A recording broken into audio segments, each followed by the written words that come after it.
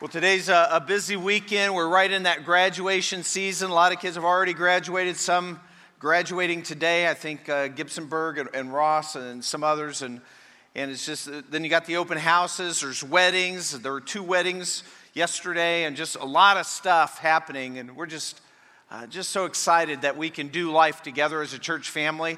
Thanks for being here today. In all the busyness, you're here in God's house. We appreciate that. And I got to tell you, I love being with you here at Grace. And I love all of you. It's just cool that God has brought us together. I don't know if when you came in, you might have noticed some freshening up of the landscaping. The high school kids came in and put in the new mulch and all that. So they did that for us this week. And we appreciate them handling that for us. And we saw some graduates as they were out here earlier this morning. And then I thought it might be appropriate to point out a couple other graduates. Maybe it's been a while. Here's one here. Do you recognize him? This is Jeremy Fremstead on our staff. So you shout out the name. Man, you guys are good. He's got a beard. How do you know what's behind that beard? All right, that's what's behind the beard. That's Jeff and Zach, their senior year. Goofy, but okay, how about this one? Okay, I'm going to give you a hint. You ready? Jay! Come on! You had the hint and everything. You was just up here. Yeah, all right. Yeah, whatever. All right, you guys... I tell you, first service did way better than you guys. I'm just saying. You got some catching up to do. But we're in a series called Bloodline. And what we're doing in this series kind of got a weird name to it. But what we're doing is we're looking back through history and seeing how from the very beginning, God had a plan to redeem man. And really, this plan involved grace and justice. And when grace and justice meet, blood always flows in the Bible. And so that's what we're talking about, bloodline. We talked about the garden. We then talked about Abraham. And so we're going to pick it up now, and we're going to move forward in time to Moses. And as we look at his life, we're specifically going to look at an event called the Passover, the first Passover. And it was from that point forward that the Jewish people have recognized and celebrated Passover every year since that time. But for our purposes, we're going to answer 3 simple questions. What is Passover? Why Passover? And how is Passover connected to anything that we're doing today? So we're going to answer these questions. We're going to nail them. Are you ready? Yeah. Man, you are ready. That's great. All right, well, first question, what is Passover? Well, set the context. Remember, from last week, God promised Abraham that he was going to be a great nation. But Abraham was advanced in age and still didn't have any kids. Finally, he and Sarah had a son, Isaac, and that blessing went through Isaac. Isaac had 2 boys, but specifically he had Jacob. And then Jacob had 12 sons that became the heads of the 12 tribes of Israel. So these 12 sons, Abraham was their great-grandfather. When the 12 sons were born, they came back into Canaan, and Jacob favored one of these sons. It was the second to the youngest, and his name was Joseph. And Jacob favored Joseph so much, and Joseph may have something to do with this too, but his brothers didn't like him. And one time when they were kind of away from Jacob, they actually grabbed Joseph and they sold him to slave traders that were heading down to Egypt. So Joseph ends up down in Egypt, and after a few decades, Joseph actually, through a series of God-orchestrated events, he becomes the second most powerful man in all of Egypt. He does that because he ends up interpreting a dream for the Pharaoh that says there's going to be 7 years of plenty and 7 years of famine. And so he's able to prepare for that. During the 7 years of famine, when all this is coming true, the people in Canaan, not in Egypt, north of Egypt, in Canaan, they were having a famine too, and they started trying to come down to Egypt for food. And that's what Jacob and Joseph's brothers did. They came down to Egypt. They didn't know anything about Joseph, but they came down to buy grain to get food because there's a famine. Joseph recognizes his brothers, and he ends up forgiving them, and they sort of reconcile. But because the famine drags on, he actually makes arrangements for his entire extended family, Jacob and all of his sons, all of Joseph's brothers, to move down to Egypt, where Joseph arranges for them to have some pasture land, so they're going to be well taken care of. And so everything starts out good that way. But eventually, Joseph dies. And then Jacob dies, then Joseph dies, and then a Pharaoh assumes the throne, because Pharaohs die too. And they don't know anything about Joseph. They don't respect Joseph. And they eventually enslave the Hebrew people because they need manpower, and pyramids don't build themselves. And so they need people. They enslave the Hebrews. And actually, all this was predicted. God had told all this to Abraham. Back before all this happened, when God was telling Abraham he would have, that his descendants would be,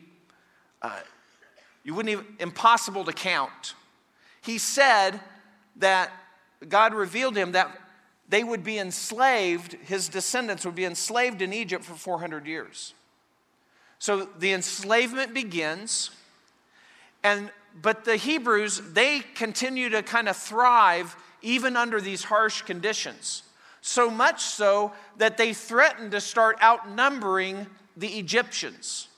So the Egyptians at the time, they instituted a 0 male child policy, and then they started making sure that every male child that was born would be killed to kind of limit the size of the Hebrew people. And that's about the time that Moses was born. When Moses' mom gave birth, he's a male, there's a problem, he's supposed to be killed, so she put him in a reed basket and floated him down the Nile. The Pharaoh's daughter finds this unaccompanied basket, and she takes the baby and raises him as her own.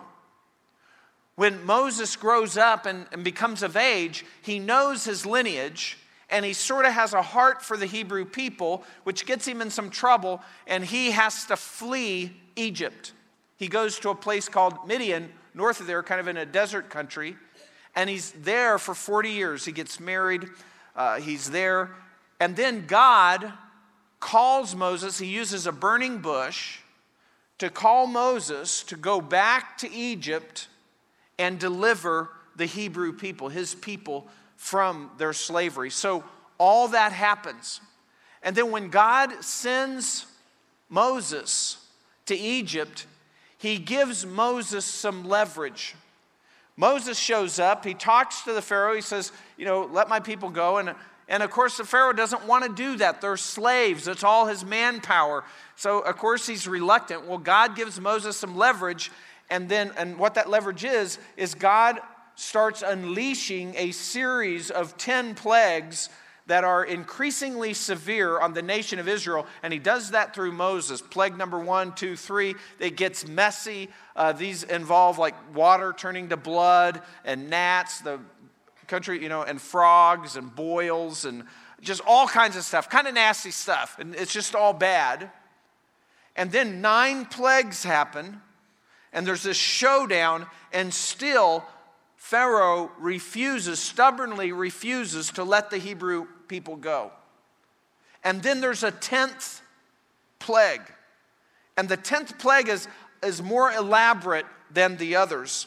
And I think there's a reason for that. And the 10th plague happens, and this is where we get this thing we call the Passover. There'd never been Passover before, and here's where it comes from. And it's out of Exodus chapter 11, beginning in verse 4. Moses said, and so Moses kind of pronounces this 10th plague to a stubborn Pharaoh who refuses to let the Hebrew people go. Moses said, "Thus says the Lord, about midnight I am going out into the midst of Egypt, and all the firstborn in the land of Egypt shall die, from the firstborn of the Pharaoh who sits on the throne, even to the firstborn of the slave girl who is behind the millstones, all the firstborn of all the cattle as well." And so that's the plague. That's what's announced to Pharaoh. Well, Pharaoh hears that, and he's not moved by that, still stubborn. It's kind of interesting because the Hebrew people heard that too. And they were probably like, "Excuse me, Moses, excuse me. You mean the firstborn of all the Egyptians are going to die?" And Moses says, "Well, no, firstborn in all of Egypt, no matter who." And they're, whoa, Moses, we're the slaves. We're the good guys. The firstborn of us, what's going on here? What do you mean? And then God makes a provision for how this doesn't strike your home, how you can be sort of covered. So here's how that kind of breaks out. Here's the provision in Exodus 12, beginning in verse 21. Then Moses called, and so he's explaining this to the Hebrew people. Then Moses called for all the elders of Israel and said to them, "Go and take for yourselves lambs according to your families, and slay the Passover lamb. You shall take a bunch of hyssop and dip it in the blood which is in the basin, and apply some of the blood that is in the basin to the lintel and the 2 doorposts, and none of you shall go outside the door of his house until morning. For the Lord will pass through to smite the Egyptians, and when he sees the blood on the lintel and on the doorposts, the Lord will pass over the door and will not allow the destroyer to come into your houses to smite you." So here's the provision. He says, okay, here's what you do. They've never done this way before. He says, every family takes a lamb, you slaughter the lamb, you drain its blood into a basin, you get some hyssop's kind of like a weed that was sometimes used for cleansing purposes, but just a bunch of weed. Put it in the blood, put it on the top of your door frame and on the sides of your door frame. And when you do that, this night, when the destroyer comes, you'll be passed over and you will not be affected. That's where the name comes from, the Passover. And so they do this. As a matter of fact, when this happens, God tells Israel, you're to celebrate this same thing from now on. Every year you celebrate the Passover. And so they did that. So the night comes, the destroyer comes through, the Jewish people do what they're told, and there's wailing in Egypt. And in every household in the land, something is dead in the morning. It's either a dead lamb or it's a dead firstborn. And so this happens. And then the Pharaoh relents, and that's what springs Israel out of Egypt, and all that happens. But here's what I want you to catch from that. Why Passover? That's what it is. Well, why? You see, the fact that it's so elaborate, that's God trying to teach us something. I mean, God could have sprung them loose. God could have just killed all the slave owners. I mean, there's a lot of ways God just wipe out their army or whatever. There's a lot of ways God could have did it, but he did it this way because it's a shadow of things to come. And in the Passover, the original Passover, the first Passover, the only people who were spared were the people who put their faith in this sacrifice that God gave them as a provision to cover them for this night. And so they did that. But all this, it's happening, it's laying out this way, kind of elaborate way, because God is using this event to trace his bloodline, to teach us about his bloodline all through history. And all of this eventually points to the perfect sacrifice, the perfect Lamb of God, which is Jesus Christ. And so he's teaching us something else. He's teaching us when grace and justice meet, it always flows blood red, is what he's telling us. That's what's happening. Because it's grace and justice that come together. And so Jesus, in his ministry, 1,500 years later, uses the Passover meal to institute something called communion that we'll get to in a minute. And, he's doing this because it's all part of this same story. And if you think about how that played out, if you remember, toward the end of Jesus' ministry, he enters Jerusalem. It's on what we call Palm Sunday. And everybody's cheering and they're shouting, "Hosanna, Son of David," and everybody's excited and they're recognizing him as the Messiah. And all's good on Sunday, but then as the week drags on and Jesus is teaching, people get offended. People aren't so happy anymore. And finally, it's all coming to a close and Jesus sees the crowd's kind of turning. And he realizes what's going to happen.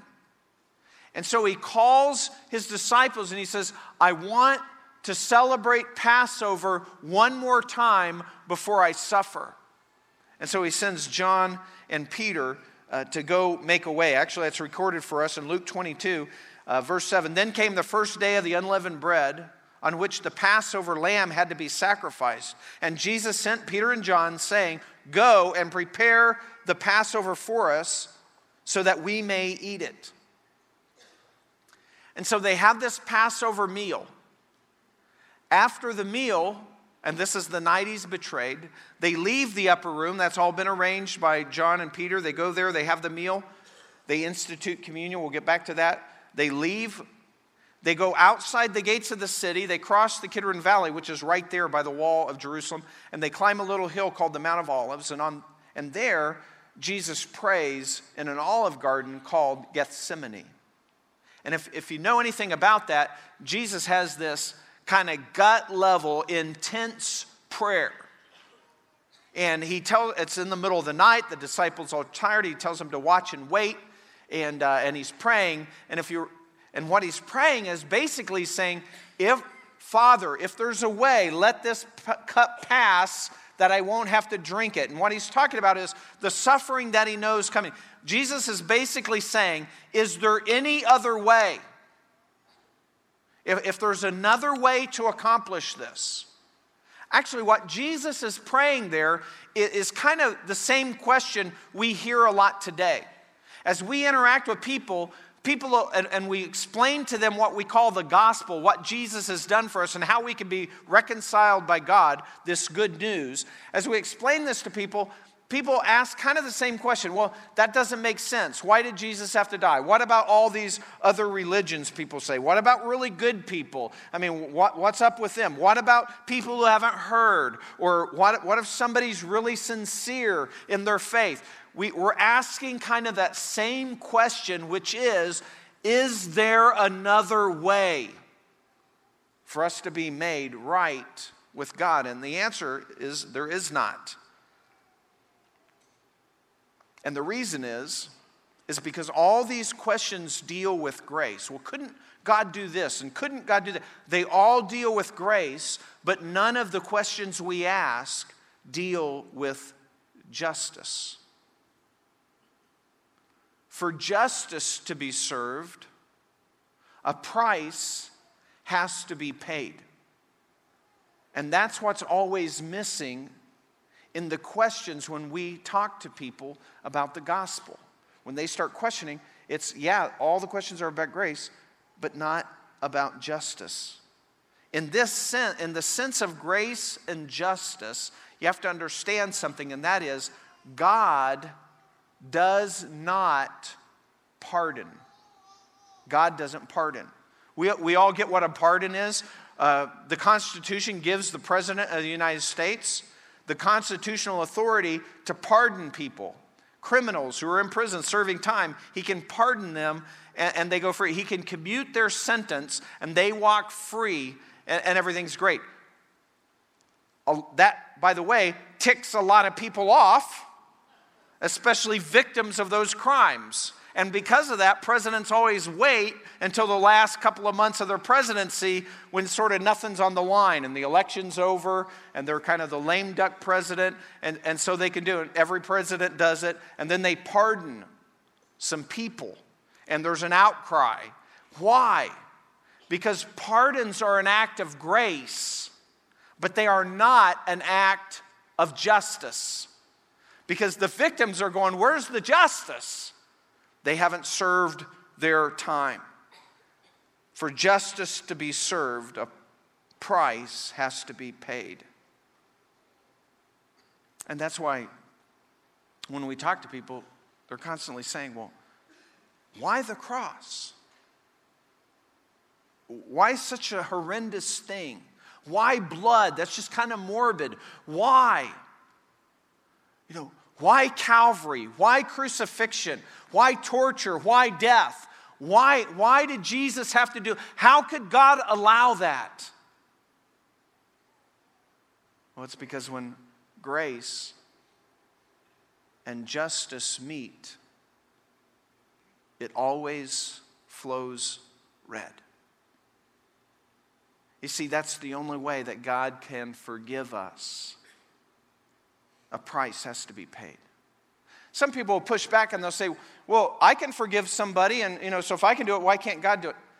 If somebody's asking you for forgiveness and you forgive them and that hasn't cost you anything, you haven't absorbed anything, you haven't had to eat anything, it's just kind of, then that's probably something petty that they should have never asked your forgiveness for in the first place. Because when we forgive somebody, there's a debt that we are forgiving that we should feel. We should absorb that debt, and there should be a price to pay. A few weeks ago, I talked about, say I had a brand new truck and somebody dented it in the parking lot. And so after church, we talk and, I say, I forgive you.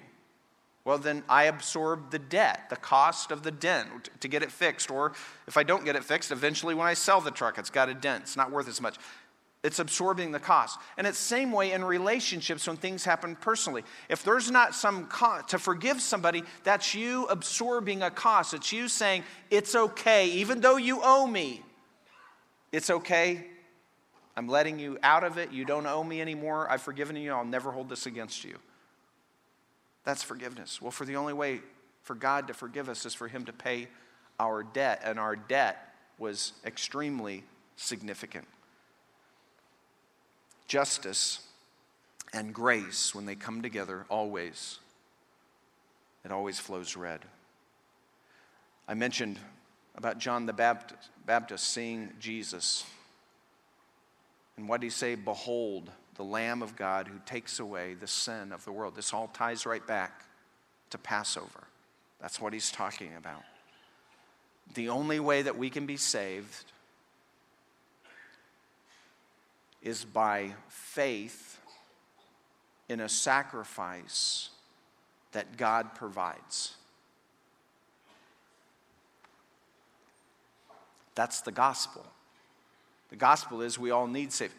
The gospel, to understand the gospel, to embrace that, it requires a rare brand of honesty. To understand the good news that God's trying to tell us, we have to have the audacity to see ourselves for who we really are. To see ourselves through the righteous lens that God provides for us. And when we do that, we find out that we are worse off than we ever thought, that we are more rebellious, more sinful than we ever realized. And we have more sin sticking to the soles of our life, more sin than we've ever even admitted to anyone, maybe even to ourselves. That's the level of honesty you have to have in order to become a believer. And then when you get that, the good news is that even with all that filth on your soul, God still knows all about that, and he still loves you. And he wants a relationship with you. And he pursues you. And he makes a way. And he invites. And he encourages you to come to him. And he did that through a sacrifice. The Passover was pointing. It was the shadow of something to come. When Jesus gave his life for us. Because when grace and justice meet, blood flows. That's what he's telling us. So if that's the why of sacrifice, well, how does that impact anything we're doing today? Well, the Passover was a picture of the gospel. As I said, the gospel in its primitive form.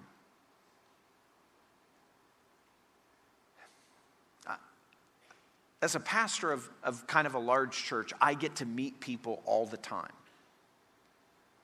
I was with hundreds of people last night. And I get to meet people, and when I meet people that God has changed their lives, it pumps me up. I mean, I just get excited about it. When I meet people that are trying to follow God, putting God first, all that, it makes me excited. I love that. But when I meet people who say they're believers, but they don't seem to have any desire to do life God's way. You know, they'll kind of give lip service to that, but they'll be making major life decisions, and you could tell it's without God being part of that.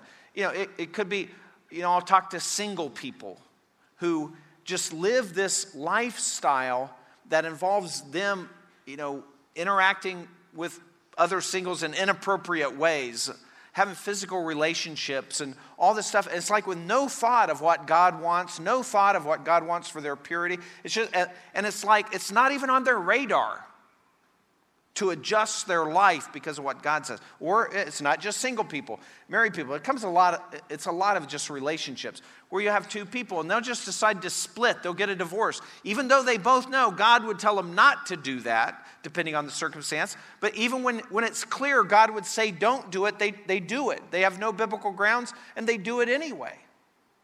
And when you live a life like that, it makes me worry for them. That they say they're a believer, but I'm thinking, boy, I wouldn't have any confidence in that. I hope. Don't get me wrong. Believers can commit any sin. I'm not going there. But when believers do things that are wrong, God convicts them and they're broken and they turn to God repentant and they say, God, I'm sorry, help me not do that anymore. And when that's missing, when people are just living a lifestyle regardless of what God wants in their lives, we don't really have a picture of that in the Bible. As a matter of fact, it's just the opposite. Here's what Peter says.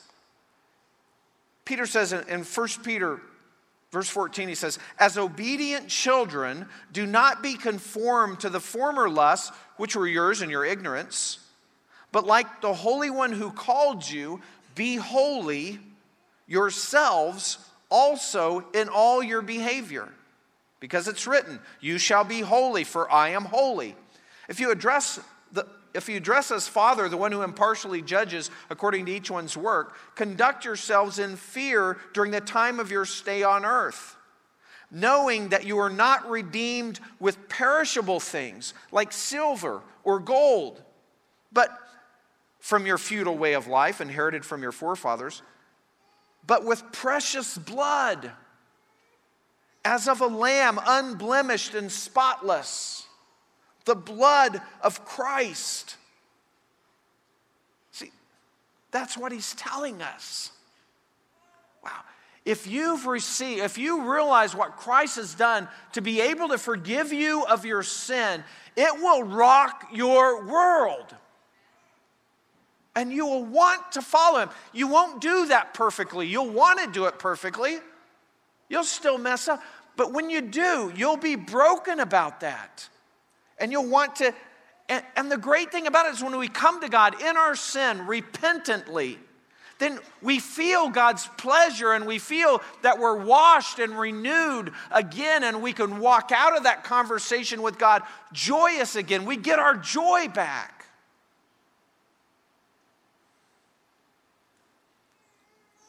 But if we're just in this one long march to please ourselves in life with no regard to God, that's not the picture of the Christian life. That's foreign to the New Testament, foreign to how the Bible describes believers. So what's Passover have to do with us today? Well, it was during this Passover meal, celebrated 1,500 years after the first Passover involving Moses. They're doing that every year until this last week of Christ. I mentioned he comes in to shouts and encouragement. By the end of the week, things are getting kind of dark. People are offended. They're not happy with him anymore. He wants this last chance to meet with his disciples. And he takes communion together. And that's what we're going to do this morning. And so I'd like our deacons to come and start passing out the elements. And what they're passing out is just something that looks like a little creamer size cup of juice. And just take that and hang on to it, and we're going to talk about it in just a minute. And while they're doing that, Jay's going to lead us in song. On that Passover night in the first century, Jesus gave us one of two ordinances, two commands that we're supposed to follow as a church.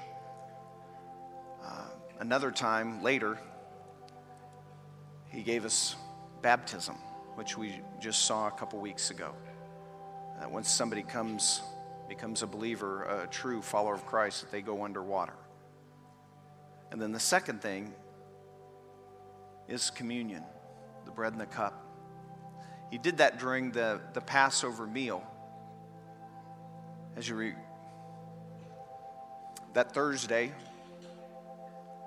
he told John and Peter to go prepare a place, an upper room, and they did that. And he gathered with his disciples. He said, I want to do this. He had a desire to meet with his disciples one more time, celebrate Passover like no doubt they had done before. There's some things that we need to know about communion, that we need to prepare for communion, prepare our hearts. He didn't tell us how often to do communion. Every church has to figure that out. We're supposed to do it regularly, but we're never supposed to do it just as habitually or as a habit or flippantly. It's always something special. So every church has to figure out how often to do that it's special, that you make it special and never becomes habitual, but you're doing it regularly. For us, that's 4 or 5 times a year. The other thing about communion, it's only for believers. It's only for people who know that they're sinners before a holy and righteous God and that they have no help and no hope. There's nothing they can do to save themselves. It's all what Jesus has done for us, and they've placed their faith in Jesus, meaning they believe who Jesus was and they trust in what Jesus did was a payment for their sin. So you don't have to be a member of Grace to celebrate communion, but you need to be a believer. God kind of warns us about that. So if you're here and you're not sure where you stand before God, I know I ask everyone to grab one of these cups, but here's what I'm telling you. If you're not sure you're a believer, don't take communion, and then we're going to discard the cups as we leave. There'll be some buckets that we can throw, and it's okay to throw your full one in and discard it with the empty ones. That's okay. We don't want to embarrass you or anything. Nobody will know. And we hope you keep coming back and hearing more about Jesus. But for those of us who are believers, here's what happened. In Luke chapter 22, we have this picture that Luke is telling us about of Jesus in the in the upper room at this last communion. He says, when the hour had come, he reclined at the table, and the apostles with him. And he said to them, I have earnestly desired to eat this Passover with you before I suffer.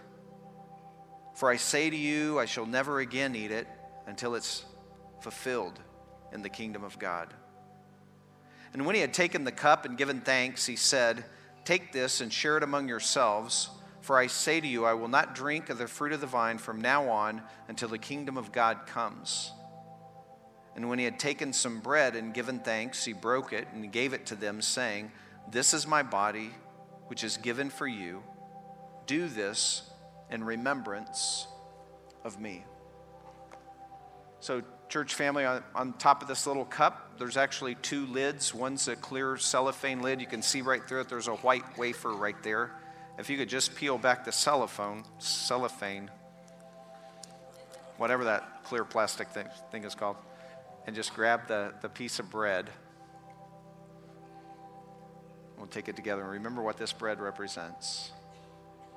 The bread represents, Jesus said, his body. His body that died for us. Let's pray. Father, we thank you for what you've done through us through your Son. And Father, we thank you so much. It's hard to put it into words, Lord, that you would make such a great sacrifice for us, for me. The death of your Son, eternal God, tortured and hanging, nailed to wooden beams. It's hard to understand. But God, we know when grace meets justice, it always flows red. And God, although we'll never comprehend the magnitude of Christ's sacrifice for us on this side of heaven, God, we thank you for it. It's beyond us. God, thanks for loving us at such great cost. The death of your Son. In Christ's name, amen. Church, let's take the bread together.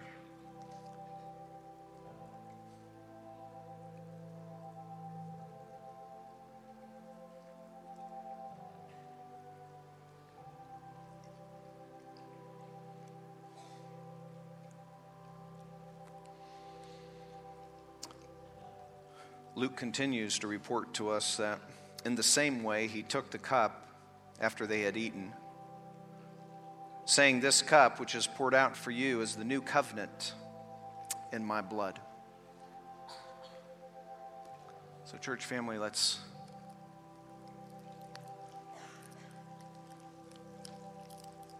peel this back.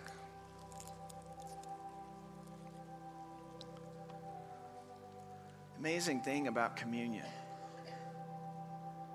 We celebrate Jesus' sacrificed body as shed blood, which is this tremendous payment for our sin.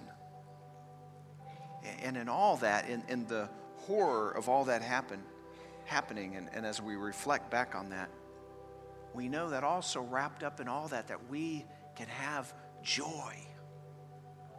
Because this is the Lamb. This is what's required for us to be forgiven and free.